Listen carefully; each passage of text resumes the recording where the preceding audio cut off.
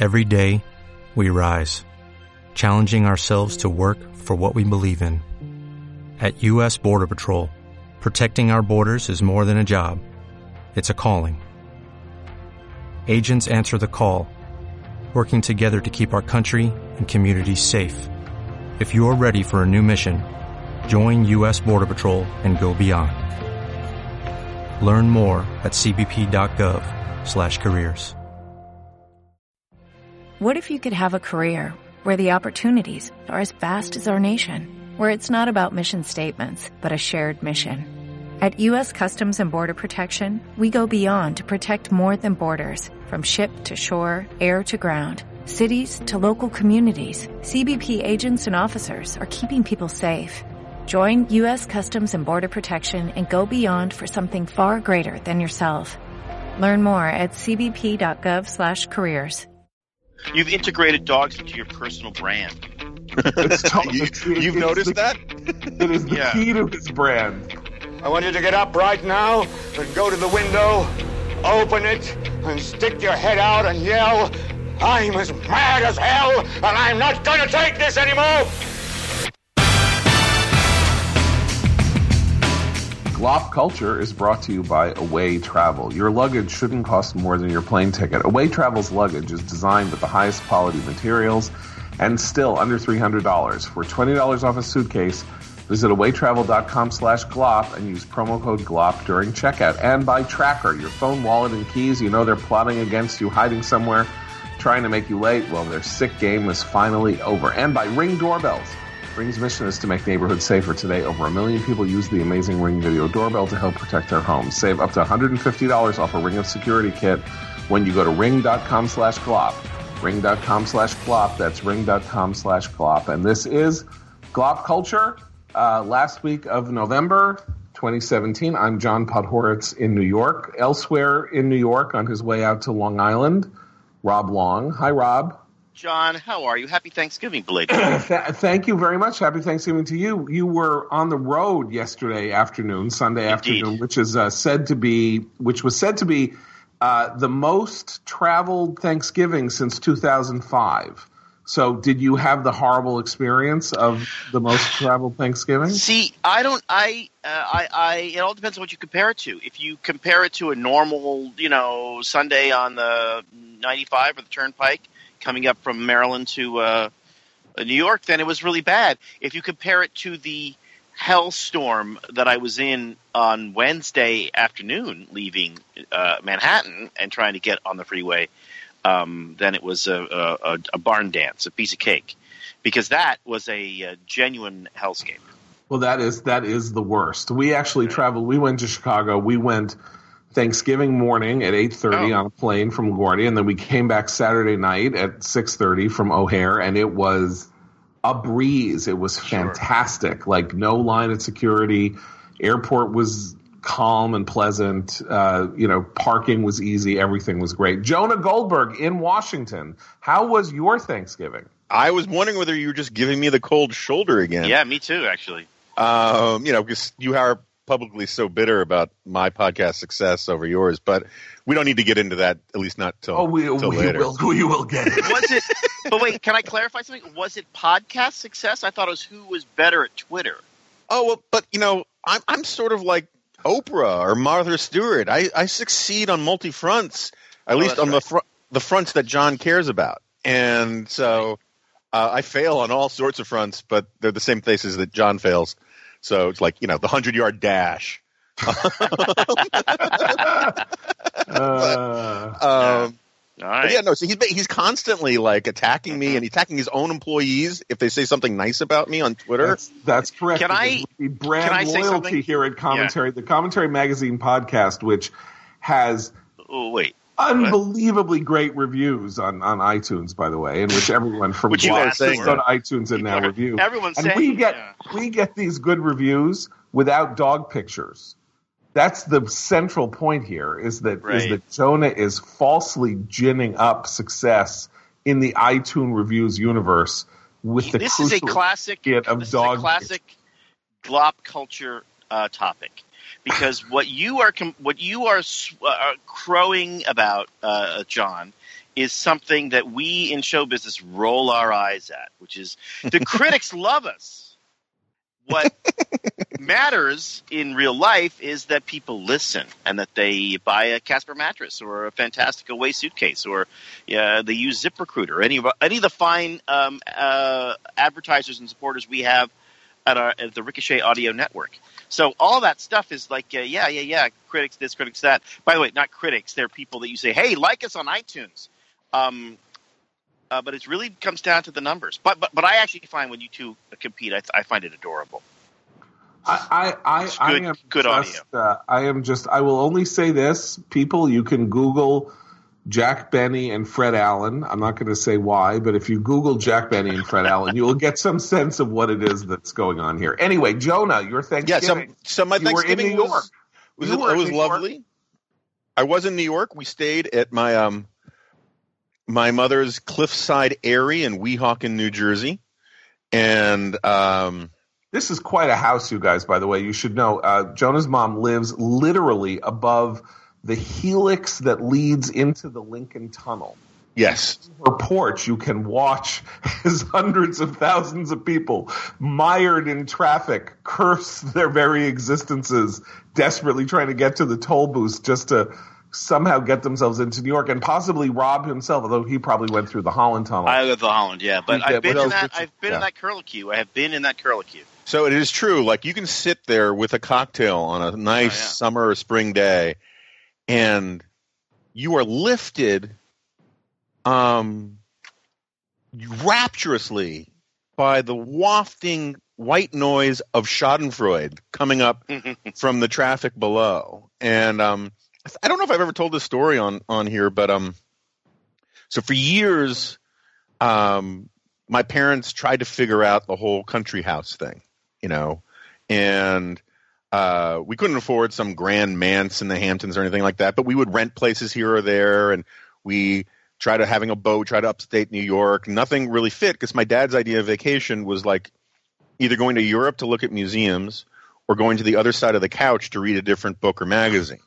And my mom's idea of vacation was sitting on a porch and reading a stack of like Vanity Fairs and fun novels and biographies and stuff. And the only thing that really linked these vacation ambitions was fondness for martinis and various other liquors. And so for years they couldn't figure it out. Nothing really worked. And then the year my daughter was born, I get a call from my parents saying, Jonah, we finally found our country house. And it is this house, as John says, which my mom has put a lot of work in, and it's really this amazingly weird, funky, cool place in the cliffs of Weehawken, New Jersey, about a mile from where Hamilton had his duel. And what they would do for years when my dad was still alive is they would load up the beach bag with like Zabar's and the Sunday New York Times, and they would, quote, drive out to the country. Yes. On top you need to explain.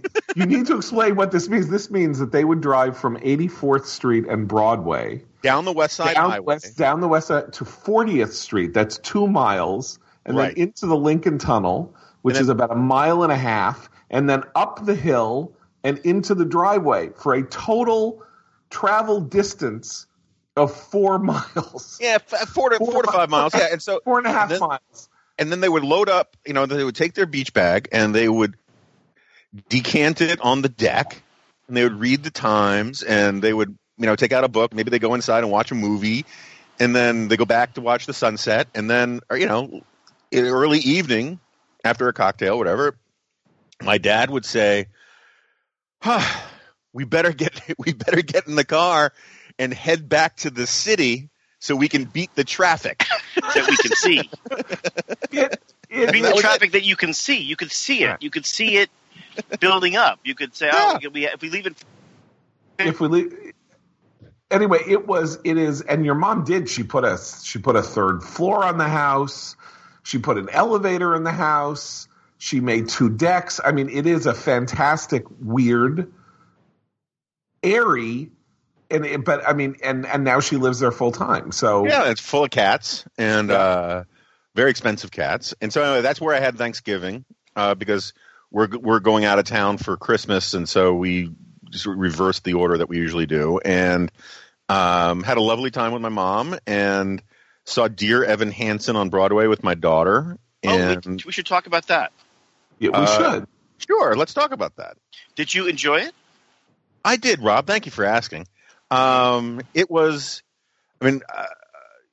I didn't really understand what it was about. I had looked for tickets a month ago on like StubHub, right, and they were like $1,800 a piece. And my daughter loves Broadway musical theater stuff. And but I was just like, I can't afford to drop that kind of schmundo, despite all the serious podcast cheese that's coming in these days. And so I did your daughter know the story? Did she know about it? Was it? Well, she knows all about it. All her little friends all know about it, right? Yeah. And so we but then on what was it, Friday morning, I just looked at StubHub and I figured if someone still hadn't sold their tickets, they're going to sell them cheap because otherwise they're just going to eat them. And I got them for a tenth, not quite a tenth, but a 15% of what had been a month ago. And so we went into the city and we saw it. And if you had told me that you could successfully pitch an upbeat, cheery, funny musical about teen suicide, I would have been surprised. But it works. So it works. It works. It works. The first act or the first half is really fantastic. Right. And as I was saying to John in the build-up to this, the problem is you get increasingly filled with dread because you know that all of the lies that are setting up the whole thing have to get unwound and all the bills have to come due. So we should explain to the 99% of people listening to this who never go to the theater and may never even have heard of Dear Evan Hansen that this is a musical about a teenage boy who starts spinning a lie about having been the close friend of a classmate who committed suicide. And as the kid, Evan Hansen, is an outsider, painfully shy, awkward, who suddenly starts getting popular and respected and gets a girlfriend because of his wonderful championing of the importance of this kid who was actually mean and a bully to him. And what happens then when he has to reveal to everybody that in fact this was not this friendship that has elevated him to the status of a social media celebrity. Right. This friendship never existed. So, and it's this is not really a spoiler because it's so obvious from the get-go that that's what the plot has to go. Right. And I hated it. Did you really? No, I didn't hate it. I wanted to love it because, of course, it's this big thing and everybody loves it. And I just thought it was the worst kind of after-school special nonsense and so lazy in places that I found that I think a couple lazy things in it ruined it for me. And these are not spoilers; these are just things that happen in this movie. The guy who plays the Evan Hansen guy, Evan Hansen guy, he's like sort of outsider, but in addition to being an outsider, he's on anti-anxiety medications, which you don't believe for a minute, and he itches himself. It's so boring and done. And then it's not enough that he's got a single mom who works as a waitress to try to, or whatever she does. She's a nurse assistant. Yeah, give me a break. I'm starting to be a paralegal. Yeah, blah blah. Of course, because she's going to make it. In addition to all that, his dad had to have left his mom for a cocktail waitress. That's the line in the play they allow a person to say. My dad is in Denver with his cocktail waitress, which to me is a capital crime. 5 more minutes on this. It was all so, and then there's this truly, truly awful, bone-crushing, trying to climb into the seat, embarrassing number where the father of the dead boy, who they never connected because the father's a macho man and he wanted to give his son a baseball glove in the workshop, in the garage where they did woodworking. I swear this thing was written by Martians. And then he sings a song about the baseball glove. I wish I told my son. It's awful. Awful. Absolutely unforgivably bad moments in that play ruined it. Agree. You are wrong. Very heartily. I may be wrong, but I still disagree. Your opinion is incorrect. My opinion, I'm not going to defend an opinion. What I will say is that here are the things that I would say about it. One of which is that because I have daughters who are 13 and 11, I have listened to the score roughly 200,000 times in the year since we saw it, or however long it's been.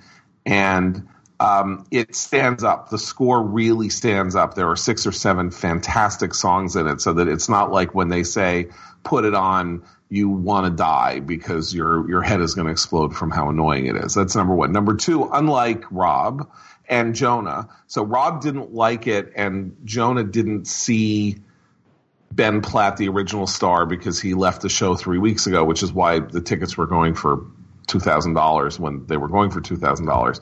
But this was one of the... Judy was boring. Hello. Then Judy discovered ChumbaCasino.com. It's my little escape. Now Judy's the life of the party. Oh, baby, mama's bringing home the bacon. Whoa, take it easy, Judy. The Chumba life is for everybody. So go to ChumbaCasino.com and play over 100 casino-style games. Join today and play for free for your chance to redeem some serious prizes. ChumbaCasino.com. No purchase necessary. Void where prohibited by law. 18 plus terms and conditions apply. See website for details. Okay, round 2. Name something that's not boring. A laundry? Ooh, a book club. Computer solitaire, huh? Ah, sorry. We were looking for Chumba Casino. That's right. ChumbaCasino.com has over 100 casino-style games. Join today and play for free for your chance to redeem some serious prizes. ChumbaCasino.com. No purchase necessary. Void where prohibited by law. 18 plus terms and conditions apply. See website for details. Hey guys, it is Ryan. I'm not sure if you know this about me, but I'm a bit of a fun fanatic when I can. I like to work, but I like fun too. It's a thing. And now the truth is out there. I can tell you about my favorite place to have fun. Chumba Casino. They have hundreds of social casino style games to choose from with new games released each week. You can play for free anytime, anywhere. And each day brings a new chance to collect daily bonuses. So join me in the fun. Sign up now at ChumbaCasino.com. No purchase necessary. VGW. Void where prohibited by law. See terms and conditions. 18 plus. Great stage performances I or most anybody else has ever seen. One of these things that people talk about 50 years from now. And third... How bad it is they'll talk about. And third... Mannered, overdone... Third, what is interesting is that this is a show, as Jonah said, like as I described it, like you don't think – Jonah said to me before the show, like imagine the pitch meeting for this show. See, there's this incredibly shy kid and a kid commits suicide and he lies about how he was his friend and you're like, how on earth did this ever get to the stage? And it is an enormous hit. It's an enormous hit because it's a musical about – ordinary people living in America. It's not about, it's an unusual, heartfelt thing that Rob has no heart. Is all I'm saying. Rob has no heart. And it was an after-school special, a grade Z after-school special. Okay, 5 more minutes on those bad things, and I saw it with Ben Platt, and it was just so. Come on, how about tuck it down a notch, a little bit? He went to 11 with the itching and the thing and the pills. Okay, they suddenly disappear. I mean, it's just terrible. Okay, terrible. I want to give you a fascinating inside scoop, a view of the tunnel vision of my life, if I could. So, my wife Ayala went for 10 years as a camper and a counselor to a camp called Ramah in Wisconsin, which is a Jewish day camp run by the conservative movement. Her father, Bert. Neocons. Her father, Bert, was the camp director, both of Ramah and then the national director of Ramah. In 1949, this is going somewhere. In 1949, that is not a promising opener. In 1949, Bert Cohen.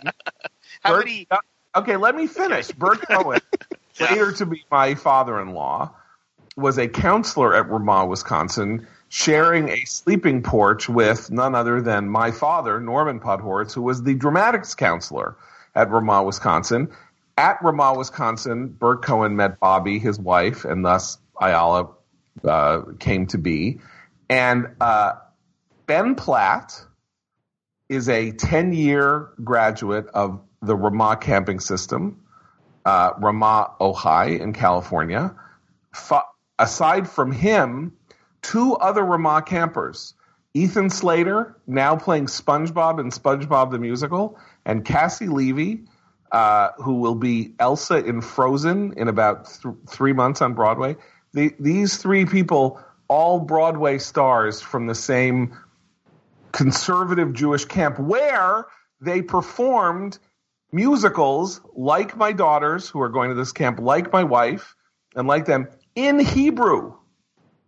So the Ben Platt, Tevye, singing in Hebrew. My daughter Shayna was Willy Wonka singing Pure Imagination in Hebrew, and this is the training ground now for the Broadway stars of the future. That's my deep connection to Ben Platt and to current Broadway. And having said that got my story in, it's an amazing story. That's all I'm saying.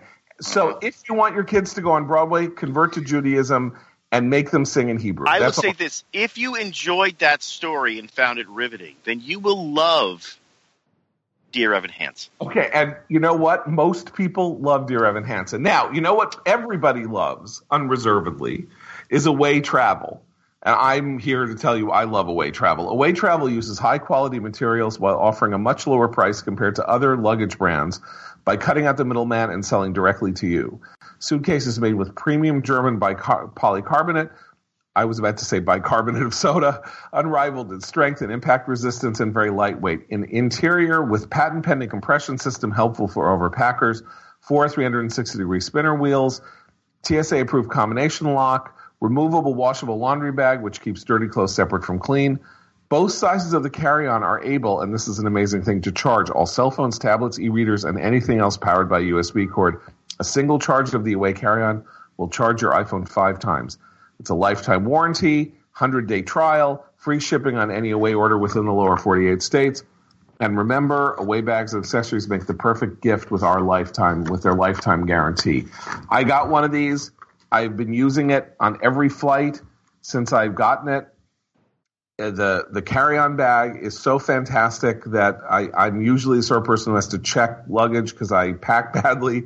And this thing compresses your luggage so beautifully, and you put it right on, and you can charge your phone in it, and it is a fantastic piece of luggage and equipment. So here's a special offer for listeners of GLOP. For $20 off a suitcase, visit awaytravel.com/GLOP and use promo code GLOP during checkout. One more time, that's awaytravel.com/GLOP and use promo code GLOP at checkout for $20 off any suitcase. And our thanks to Away Travel for sponsoring the GLOP podcast.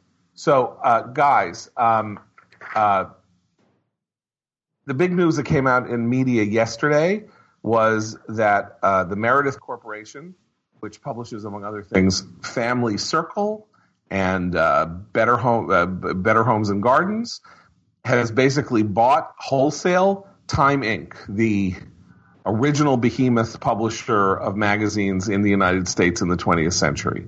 And to the horror of millions of liberal journalists, they're using as part of their money, a third of the money comes from a fund, an investment fund owned by the Koch brothers. So this horrible, horrifying news about the danger of evil conservative depredation against the wonderful, wondrous mainstream media came out on the same day that everybody in the media was screaming bloody murder because Trump said something about how Fox is much better than CNN and more important, and CNN is not important. And apparently this act of saying such a thing violates the Constitution, threatens millions of journalists' lives abroad, and is the worst thing that has ever happened. So we have this. Well, I was surprised that Time. I was surprised that Time magazine was. I mean, I had to check and make sure it was still being published. I thought it had gone the way of Newsweek, but it had not. They were still publishing Time magazine, which I found astonishing. Why bother? Was anybody that's reading astonishing? it? You should try to read it. You should start. Yeah. I mean, its circulation must have been close to zero, right? No. I think it's still got a large circulation. I think it was always doing much better than Newsweek. Yeah, I don't say that's good, right. but you know. And they paid really well too, as I recall. They were like I did a couple of columns for Time and a couple of columns. I used to do a column for Newsweek International, and they paid like really well and on time. So you can't beat that. But no. But I myself, my first job was at Time. Actually, in 1982, I was a reporter researcher at Time magazine. I've written about this, about how you just couldn't believe what it was like to work at a place like that, you know, before the destruction of, you know, all media by Craigslist and the internet and free media everywhere. You know, it was like people staying in hotels when they worked 5 minutes too late one night, and, you know, taking limousines to the Hamptons to, you know, on the company dime if they worked till 9 o'clock on a Friday night, and, you know, lavish travel, first class travel, dinner, you know, lunches every day of the week at the most fancy restaurant. The life. It was amazing. It was, and it hasn't been like this for 3 decades. Right. I do have this incredible memory of being a kid and traveling in Europe in the 70s, and seeing that logo, that font, Time and Newsweek. And I didn't really realize it then, but they really symbolized the kind of post-war American international power. And it seems kind of fitting that both of those brands would be dead now in 2017, when we're, you know, rethinking all sorts of post-war American power plays that we had. Like the culture itself isn't about Americans rebuilding Europe or rebuilding or war-torn Asia. It's really about something else. So I don't know. It seems like a good thing that it's being sort of squashed. If it's going to be squashed at all, I mean, how does Meredith expect to make money at this? Well, I mean, shut it down. So I think it's worth pointing out. My understanding is that no one at Meredith really much cared about buying Time.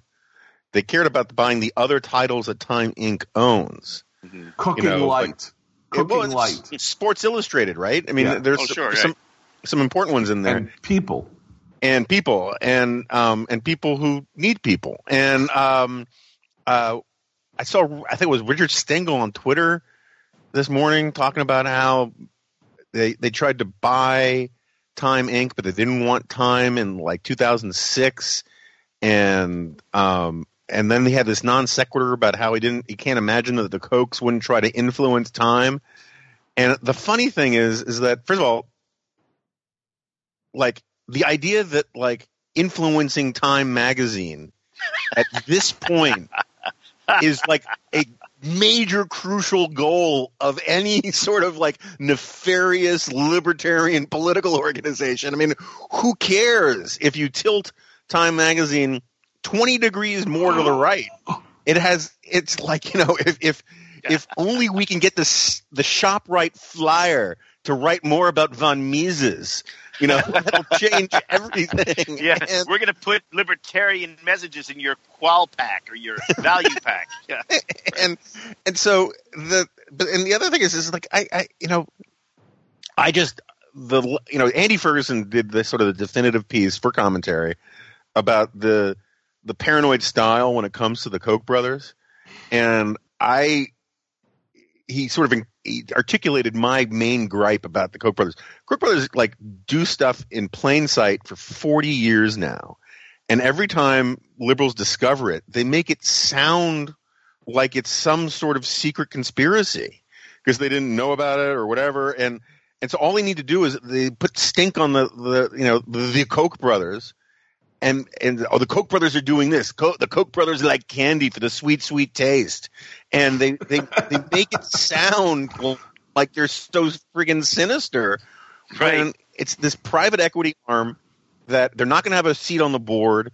No, Time magazine doesn't matter anymore, and it's such a non-story. But the paranoid style of the left when it comes to the Koch brothers is just so ridiculous to me. It's another sign of their incredible hypocrisy, because for as long as I can remember, all of my liberal progressive friends would say, I would respect a conservative who was, participated in the culture and who wasn't crazy about, wasn't trying to push us all sorts of social messages and, evangelical Christianity on me. Like, just if you were just fiscally very conservative, and they're describing the Koch brothers. No, I know. The Koch brothers appear. Criminal justice reform, and drug legalization and immigration, legalization. Now, here's the other. That person appears and actually also, by the way, donates to Lincoln Center. It's like evil. Oh, but wait, there are two prior examples of this over the last 30 years. So I'll give you one. In 1986, Ted Turner, using Mike Milken junk bonds, made a play for CBS. Do you remember this? Sure, so Ted Turner was then owned, TBS. And he was thought at the time to be a big right-winger because TBS did family-friendly programming and he was friends with evangelicals and stuff like that. And there was such a hue and cry. And Bill Moyer said this would be the worst thing ever. And Dan Rather said this would be a terrible thing. And it was just awful and horrible and monstrous and terrible. And they engineered it so that Larry Tisch, who was on the board of CBS, took over CBS instead of Ted Turner. Ted Turner also was running CNN. So what he wanted was to combine CNN with CBS News and create a synergistic cable and broadcast news organization. This was horrible. It was terrible. It was the worst thing ever, right? So Larry Tisch comes in and he is a serious money guy, and he eviscerates CBS News, which lost a lot of money and basically has never been the same. So if Ted Turner had bought CBS, he wouldn't have eviscerated CBS News. It would have been the opposite. He would have built up CBS News. He wanted CBS News that was why he wanted it. He didn't want the programming. He wanted the news part. So if the idiot liberals who thought it was just so terrible because he was falsely identified as a conservative had let this go through, CBS would have been strengthened, not weakened. Then 10 years ago, 11 years ago, something like that, Rupert Murdoch buys the Wall Street Journal. And he makes a promise, as he did in London, that he wasn't going to interfere with the content. This was how he seduced the Bancroft family, which owned the Wall Street Journal, into selling it to him. Right? And it was a promise of editorial independence. He wouldn't go and do it. And he didn't mean it, and he wasn't going to do it. He owned it. He would do whatever he wanted with it. And what did he do with it? He strengthened it. He hired 40 people. He added news sections. Right. It is a stronger and better newspaper under Rupert than it was over the. Hello, it is Ryan, and we could all use an extra bright spot in our day, couldn't we? Just to make up for things like sitting in traffic, doing the dishes, counting your steps, all the mundane stuff. That is why I'm such a big fan of Chumba Casino. Chumba Casino has all your favorite social casino-style games that you can play for free anytime, anywhere with daily bonuses. That should brighten your day a little. Actually, a lot. So sign up now at ChumbaCasino.com. That's ChumbaCasino.com. No purchase necessary. VGW Group. Void where prohibited by law. See terms and conditions. 18+. Okay, round two. Name something that's not boring. A laundry? Ooh, a book club. Computer solitaire, huh? Ah, sorry. We were looking for Chumba Casino. That's right. ChumbaCasino.com has over 100 casino-style games. Join today and play for free for your chance to redeem some serious prizes. ChumbaCasino.com. No purchase necessary. Void where prohibited by law. 18+. Terms and conditions apply. See website for details. With the Lucky Land Slots, you can get lucky just about anywhere. This is your captain speaking. We've got clear runway and the weather's fine, but we're just going to circle up here a while and get lucky. No, nothing like that. It's just these cash prizes add up quick. So I suggest you sit back, keep your tray table upright, and start getting lucky. Play for free at LuckyLandSlots.com. Are you feeling lucky? No purchase necessary. Void where prohibited by law. 18+ terms and conditions apply. See website for details. Last 10 years of the Bancrofts, who were bleeding it dry because the entire family was living off the Journal's earnings. And when they wanted more money, they went to the Journal's managers and said, squeeze the staff.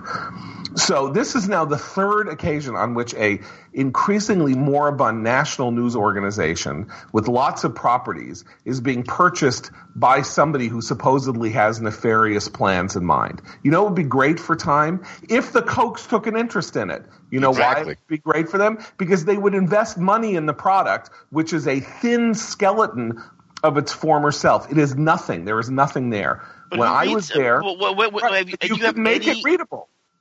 Really? Well, I'm just saying, like in any case of a news organization, would anybody buy it? I mean, I don't know, but magazines? that's right. No, but if they decided they wanted it as a jewel in their crown, the Kochs are not miserly.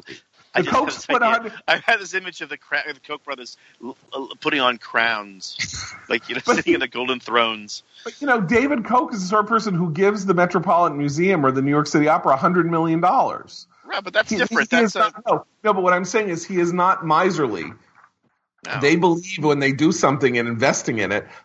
People working at Times should be celebrating, dancing, full of excitement. That magazine is garbage and is dead and has very little of any interest in it because it has no money.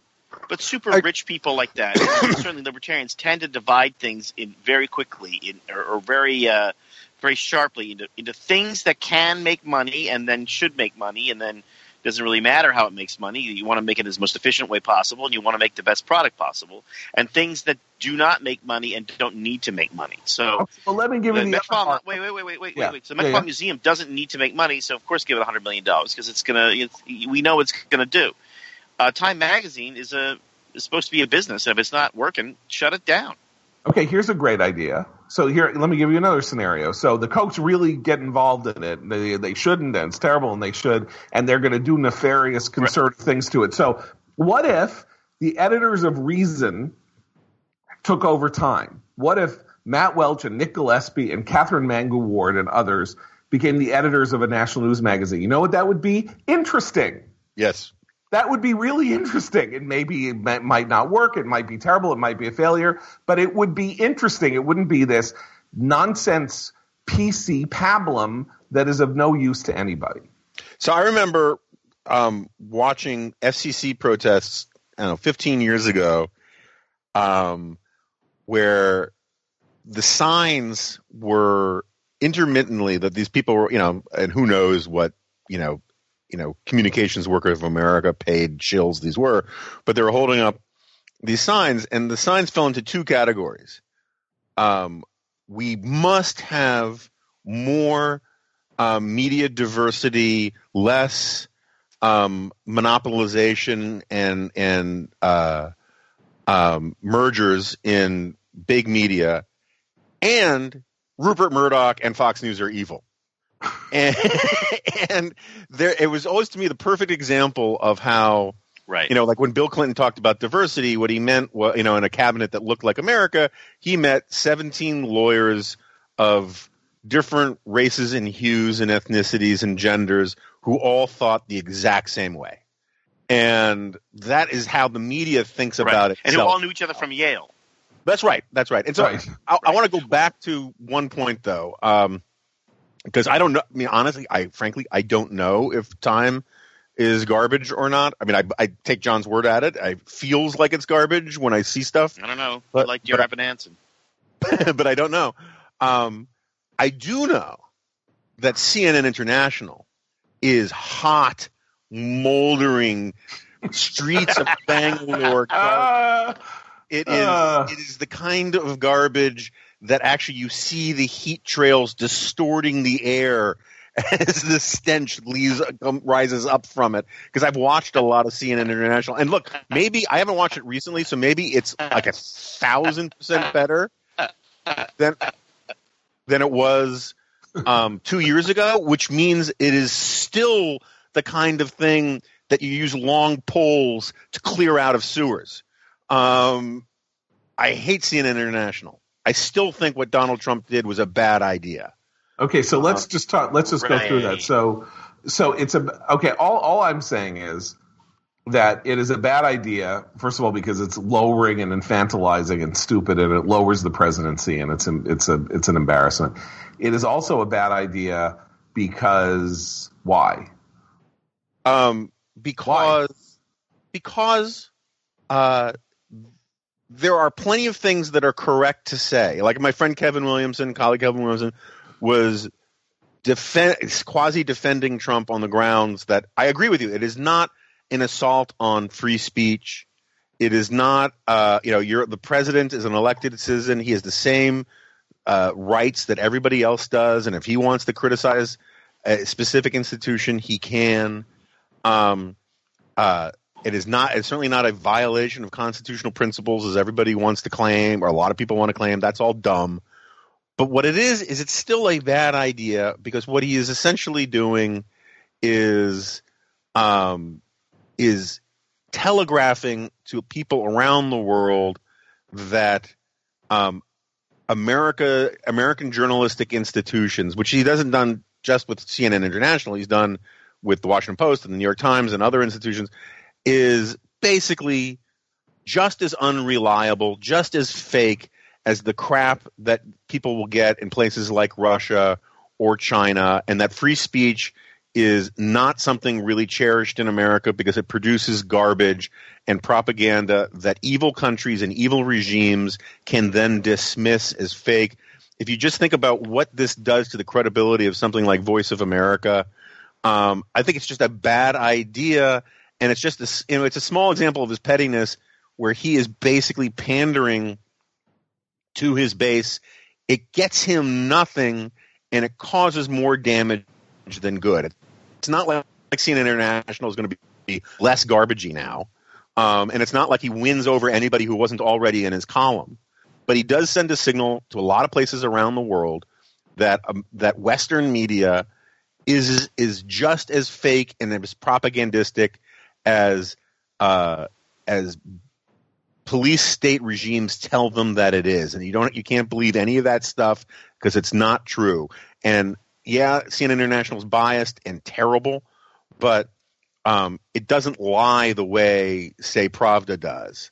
It doesn't lie the way China State Television does. It is the mere fact that what it gets wrong proves that Western media is better than a lot of that media, precisely because it ends up criticizing our own government, which is something that state media doesn't get away with. But it just muddies the waters in all sorts of ways that I think is unhelpful. Okay, well, you've got no argument with that. I don't know. I didn't like it. Wait, I'm sure you haven't answered. It's also kind of a weird way to use your megaphone. I mean, he spends his attention credit so wantonly. I mean, just a matter of sheer politics and messaging. It's like he has an opinion on everything, and eventually your opinions don't matter. I would also say about CNN International that it is bad, just as bad as Jonas says. But what's strange is that if you I remember traveling in Central Asia, and every now and then I get the satellite, or I'd be in a place that had a satellite, and you could watch BBC World Service, which is actually pretty good, or CNN International. And I was aware of all the crackpot, infuriating, anti-American bias in CNN International's coverage, but to the people who were there watching it, they weren't at all. They see it as pro-American propaganda. Yeah. Because of course, every now and then it shows Americans living in America the way Americans live, which is extremely opulently compared to how they live, say, in Central Asia. And it shows, even when you're trying to show American poor people or American people in distress, foreigners in poor places tend to look at that and think, "Oh my God, those people all live in individual houses. They all have cars." There's something. Even our squalor is better than some people's, opulence. So I'm not even sure it has the effect that its editors and producers want, which is to turn the world away from America as an object of veneration. But well, there was a famous story about this at the tail end of the Soviet Union, that the Soviet Union allowed, I think, Dynasty and Dallas to be aired behind the Iron Curtain on the grounds that these were depictions of, evil capitalists. Right. And everybody behind the Iron Curtain was like, "This is what life is like in America. Look how these people are living. We're lining up for toilet paper for 3 hours." And it had exactly the opposite cultural effect. But it had a powerful one, because then when they got rich, they all behaved like Dynasty and Dallas. I mean, what is a Russian oligarch but like Blake Carrington? Well, from my helicopter to my jet to my yacht to my, and all those women look like Crystal. They're probably named Crystal. Well, or the Kristalla or something like that. Crystal. Yes. Well, guys, we got to pull back for a second so I can talk to our fine Glop listeners about Ring. Ring knows home security begins at the front door but doesn't end there, so now they're extending that same level of security to the rest of your home with the Ring Floodlight Cam. Just like Ring's amazing doorbell, Floodlight Cam is a motion-activated camera and floodlight that connects right to your phone with HD video and two-way audio that lets you know the moment anyone steps on your property. See and speak to visitors, even set off an alarm right from your phone with Ring's Floodlight Cam. When things go bump in the night, you'll immediately know what it is. Whether you're home or away, the Ring Floodlight Cam lets you keep an eye on your home from anywhere. Ring Floodlight offers the ultimate at-home security with high-visibility floodlights and a powerful HD camera that puts security in your hands. With Ring, you're always home. And Jonah, that wonderful Weehawken area in which your mother Lucianne lives is protected by the Ring system, I believe. It is indeed. And so my mom will often, I will sneak out in the morning and go to Dunkin' Donuts to get coffee because I love you, Mom, but the coffee that my mom makes it reminds me of that scene in No Country for Old Men where Tommy Lee Jones's dad says he puts on a fresh pot of coffee once a week, whether he needs it or not. And she pours this sludge coffee. And that is like the old Saturday Night Live Lake Erie water commercial, anticipation as it pours out. Yeah. And I can't drink it. And so I go to Dunkin' Donuts and my mom always catches me because I pass by the motion sensor of the front door camera. And she was like, we have coffee here. And actually we don't. that our Fred of Ricochet was negotiating with Lucianne for 50 spots on this show for Lucianne's coffee, and you have just totally blown that sponsorship for 2018. So I hope you're happy now.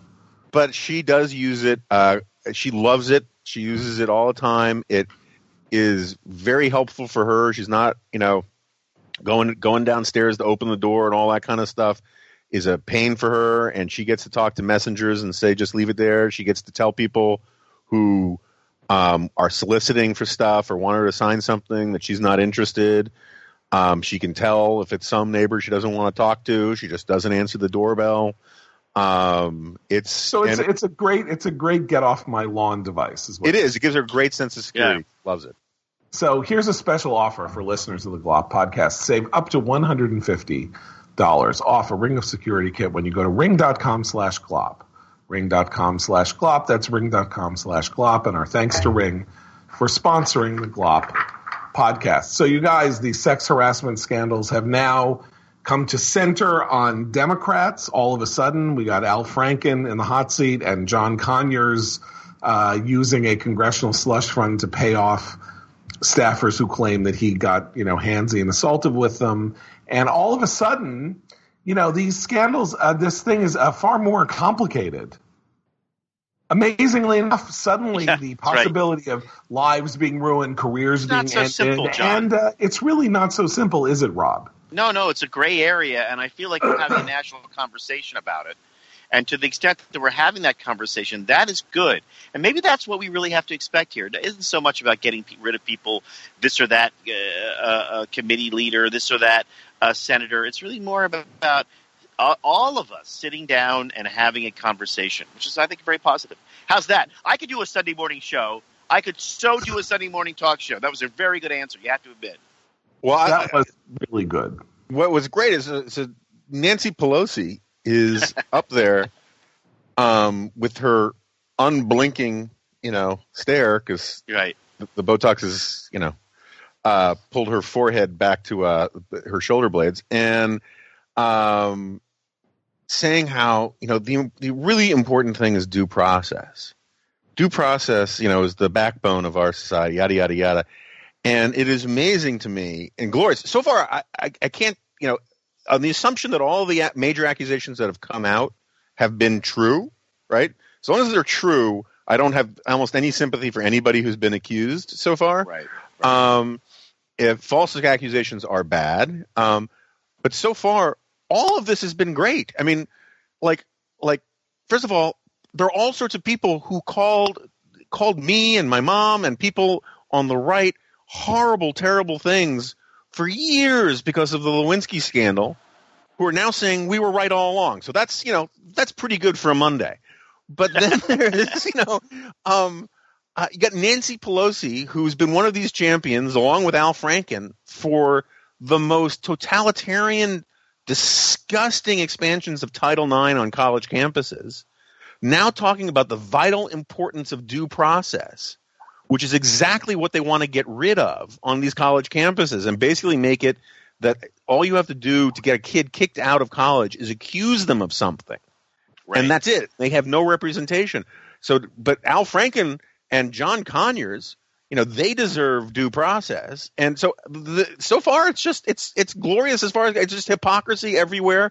And as long as you personally haven't been a pig towards anybody and haven't raped anybody and haven't sexually harassed anybody, I know that there's a possibility of a Thermidor kind of, John did a pretty good conversation about moral panics on the Commentary podcast, but so far it's less moral panic and more glorious comeuppance for as far as the eye can see. It's true. It is like you do want to pop popcorn and watch this. I mean, there's going to be some collateral damage, right? That's always the danger of something like this. But there is something kind of. I mean, for one thing, I can't imagine. I mean, I am not a good person. I am not saying that I'm a good person. We know that. And I may not even be a good boss. I may be whatever. But I can't imagine behaving this way. I can't imagine behaving this way out of sheer fear of mortification, if no other reason. Like, I cannot imagine what happens inside Charlie Rose's head that said to him, you know what I'm going to do? I'm going to walk around naked. And that'll seal the deal. That'll close the deal with this young woman. That's just crazy. He's a 75-year-old bag of bones. Can you imagine anything worse? He probably looks like a melting candle, like the most unappetizing figure ever. And I cannot imagine. So the fact that all these people are falling in not this is not a financial scandal. This is not something that we can all relate to because we all love money. It's this. They're being humiliated at the same time, which I think makes it delicious. I mean, Charlie Rose has been humiliated for his behavior, not even reprimanded so much, but just laughed at, which is, I think, is appropriate. But I'm fascinated by the fact. Think about this: that Nancy Pelosi only rose to political power in the House because in the early 1990s there was a scandal involving the House Bank, which was an institution where House members, could have this exclusive use of a bank that basically floated them interest-free loans. If they bounced checks, they didn't bounce. If they needed extra money and they didn't have it in the account, they could just withdraw it at will. This came to light. Everybody in the leadership of the House poo-pooed it and said it didn't mean anything and it wasn't public money, blah, blah, blah. And basically it was a key moment on the way to the Republican control of the House because it was the Democrats had been in charge for 38 years and they were basically just using institutions to make themselves, as conveniences that were not available to their bosses, their constituents. And Tom Foley, the Speaker of the House, what lost re-election, first time I think in American history that the Speaker had been voted out of office, largely due to the House bank scandal, which precipitated Nancy Pelosi's rise to power. And she now finds herself in a situation in which she could be taking power in 2018 again, if the election goes the Democrats' way. But here is another scandal, very similar in some form, where there turns out there is a slush fund to pay off sexual harassment suits and people who bring sexual harassment charges against congressmen. We don't know where the money comes from. We don't know who authorized it or appropriated it. We know where it comes from. No, but we don't know what governing authority appropriates money for it, puts money into place for it, where that money comes from, and how many people have been paid off, and under what. Can you prove that it's not funded by the Koch brothers? Can you prove it? Well, I can prove it. It'd be too efficient. So now, of course, this I'm sure rains on all parties. It's got to be some strange. It's got to be some strange committee, right? The House Rules and Oversight Committee, the subcommittee on something. It's got to be some strange tucked away thing, right? And anyway, we're going to have to find out about it because that's what happens in these cases, and God knows what's going to come out as a result of it. But I think that's why Pelosi is being so defensive of Conyers now and saying that, he's an icon and I'm not going to say anything bad about him, blah, blah, blah, because, she is now in a defensive crouch trying to protect her people. So now, speaking of defensive crouches and protecting things and making sure you don't lose them, let's talk about Tracker. So 8 years ago, Tracker changed everything when it released its first tracking device. I'm sorry, you're hearing noise, I think, down below me on 7th Avenue, just south of Times Square, because some fire truck, people have already moved out of the way, but the fire truck has to keep blowing its horn. Okay, anyway, so Tracker released its first tracking device, and now they've done it again with the all-new Tracker Pixel. With Tracker Pixel, you'll never worry about losing your things again. It's the lightest Bluetooth tracking device on the market. Place Tracker Pixel on whatever you tend to lose. Keys, wallets, anything. It's small enough to fit anywhere. As I've said before, I put it on my Apple TV remote, which is a clever little device, but it's little and it's black and it wanders off on its own and hides in between pillows and couches, and you don't know where it is. So if I just press this button on my phone, it makes a noise and I can find it. So you use your smartphone and a 90 decibel alert will help you find it in seconds, and it has powerful LED lights so you can find it in the dark. Lose your phone. Yeah. Give me an example of what a 90 decibel alert would sound like. Would it be like the sirens going by your window? Yeah, but like 3 times as loud. It's just like a okay. Anyway, I feel like it's like Dumb and Dumber. Oh, but it also works in reverse. If you just press the button on your Tracker Pixel, it'll find your phone for you. That's the other thing. And you can locate your item if it's miles away because every Tracker user is part of the largest crowd locate network in the world. It's like ways for finding your thing. Okay. And Tracker's 30 money back. I just have this image now. John, okay, where is that Apple TV remote? And he goes, and it goes beep, beep, beep. And he goes and he finds the remote. He goes, thank God, now he's got the remote. Wait, where did I put my phone? That's me. You have no idea how accurate that description is. Anyway, and Tracker's 30-day money-back guarantee means you truly have nothing to lose. So here's a special offer for listeners of the Glop podcast. Go to thetracker.com/glop to get 20% off any order. That's spelled TheTracker.com/glop for 20% off. That's thetracker.com/glop, and our thanks to Tracker for sponsoring the Glop podcast. So guys, Thanksgiving weekend, Pixar's annual opening on Thanksgiving weekend was the movie Coco, which I saw in Chicago on Friday. And I will say this, it is spectacularly beautiful to watch, and it's kind of like a reverse version of Up. If you remember Up has this astounding first 15 minutes, among the most moving pieces of filmmaking ever made, and the rest really isn't up to it. And Coco does this in reverse, even though it's perfectly watchable and often occasionally inspired. The last 20 minutes of Coco are among the most beautiful things you will ever see. So that is the new Pixar. And our producer Scott suggested that maybe we should close out the podcast by revealing our favorite Pixar movie in honor of John Lasseter, the head of Pixar, who is the most important person in show business to have been nailed by the sexual harassment scandals. Right. Which was one of those. That was one of those heartbreaking ones because they're always on these. I get these on these alerts on the phone, and you'll look up and say, Charlie Rose, yeah, they got it, and then John Lasseter. That's sad. I was the one who told you about Lasseter. I think I sent you a text, and you were like, "What?" Yeah, I think that's right. Yeah, it's horrible. So, I know it is horrible. So, but due process is very important in this case. Let's say, he's an icon. He's an icon, although he did it himself. He voluntarily took 6 months off to deal with his handsy issues, which appears to be the thing that he is accused of.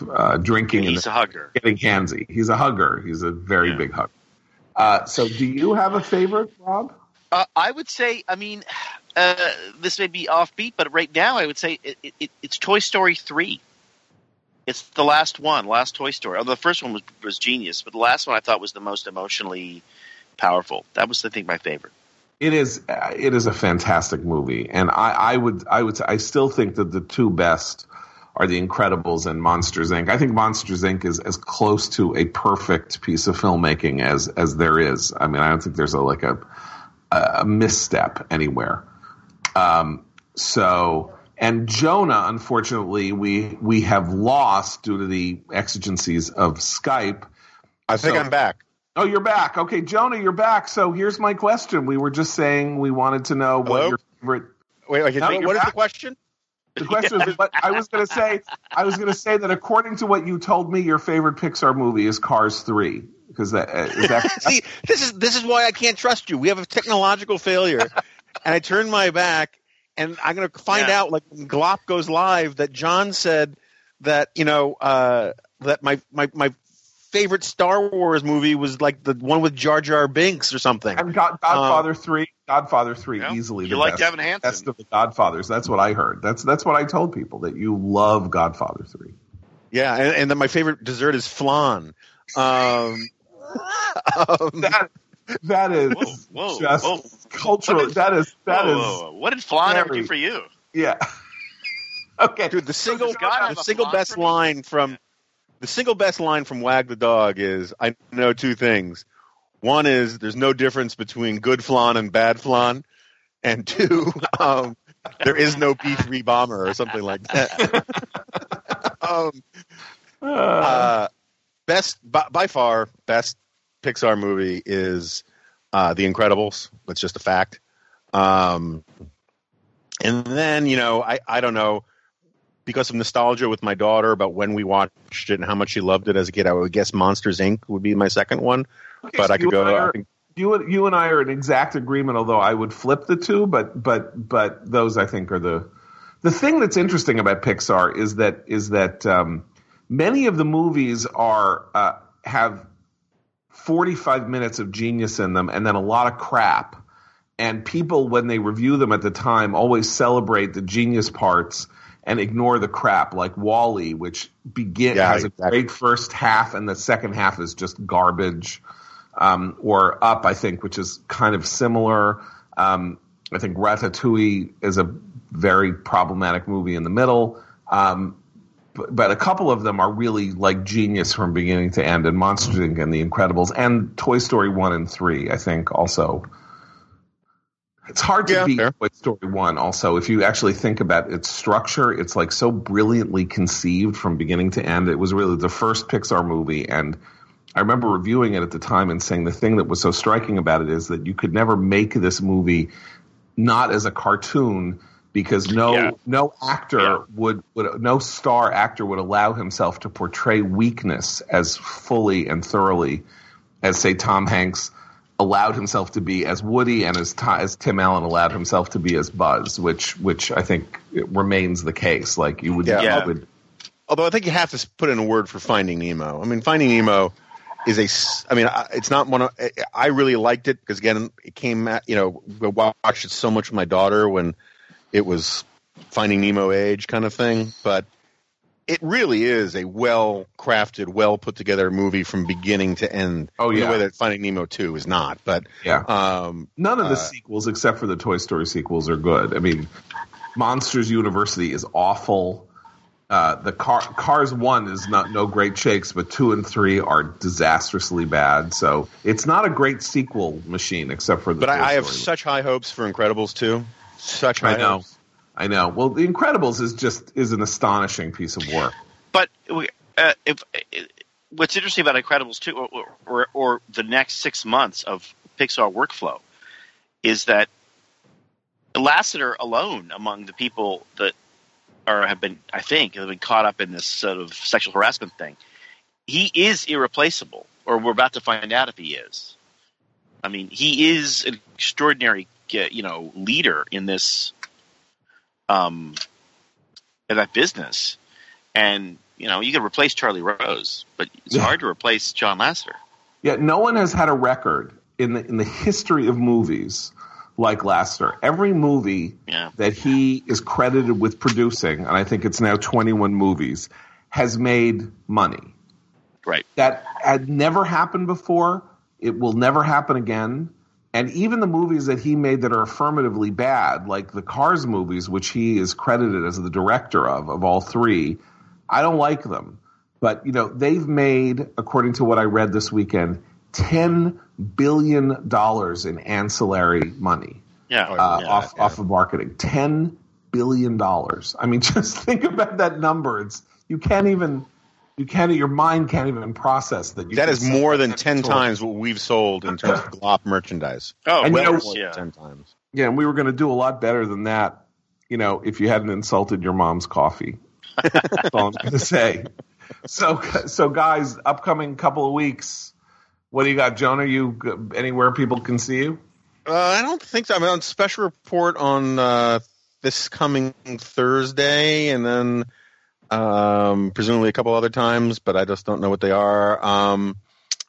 The Remnant podcast is still going strong. Coming out, I got another one this week. If Glop listeners haven't listened, I'm just going to sit here in the dark and cry. But it hit 40 on the News and Politics top News and Politics podcast on iTunes last week, and it's still in the top 100. So it's going well, and thanks to everybody for the support, and support John's little podcast too. It's a great little niche thing, and it's fun. He does wonderful things with it, with what he has to work with. It's really great.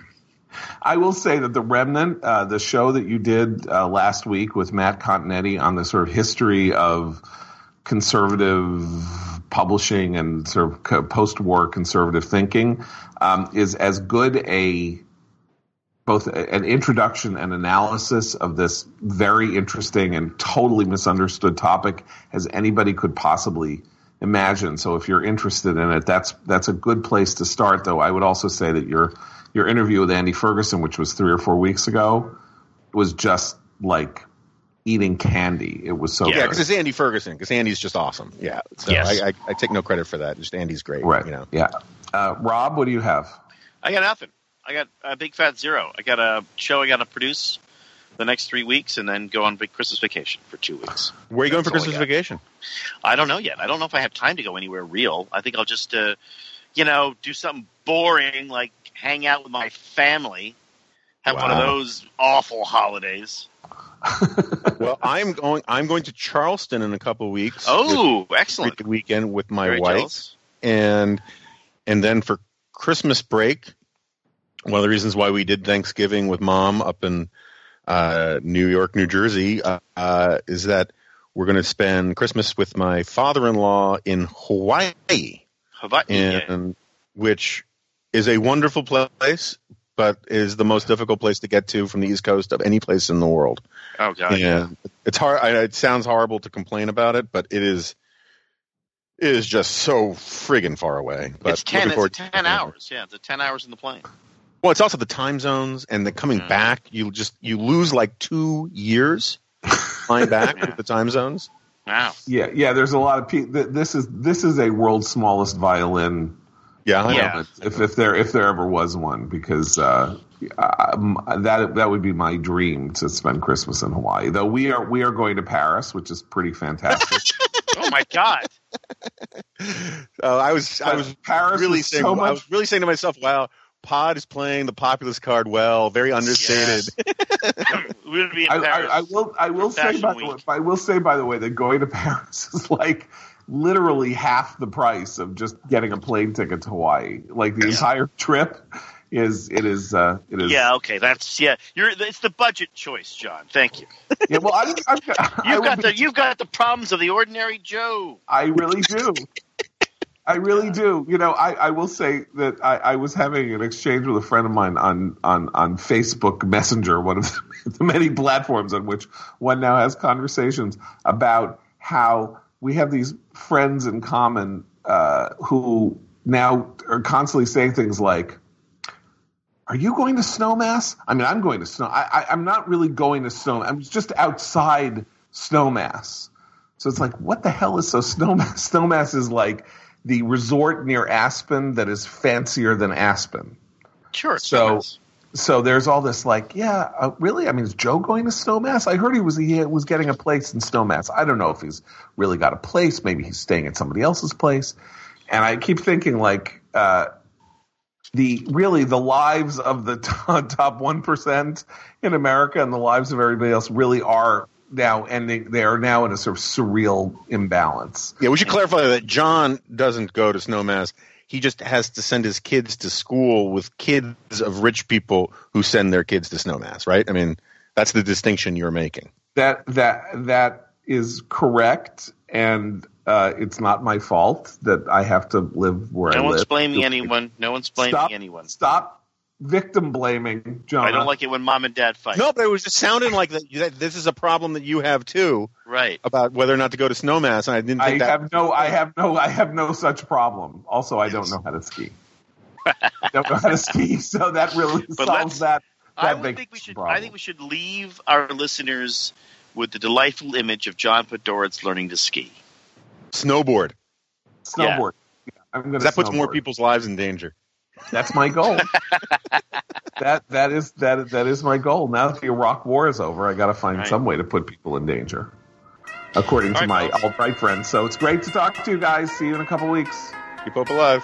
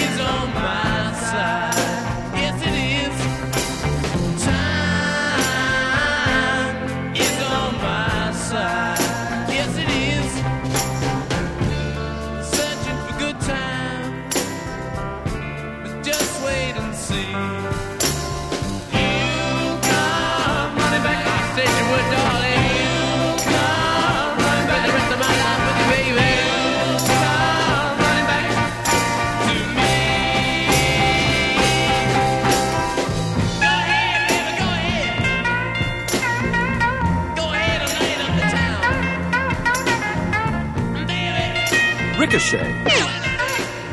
Join the conversation.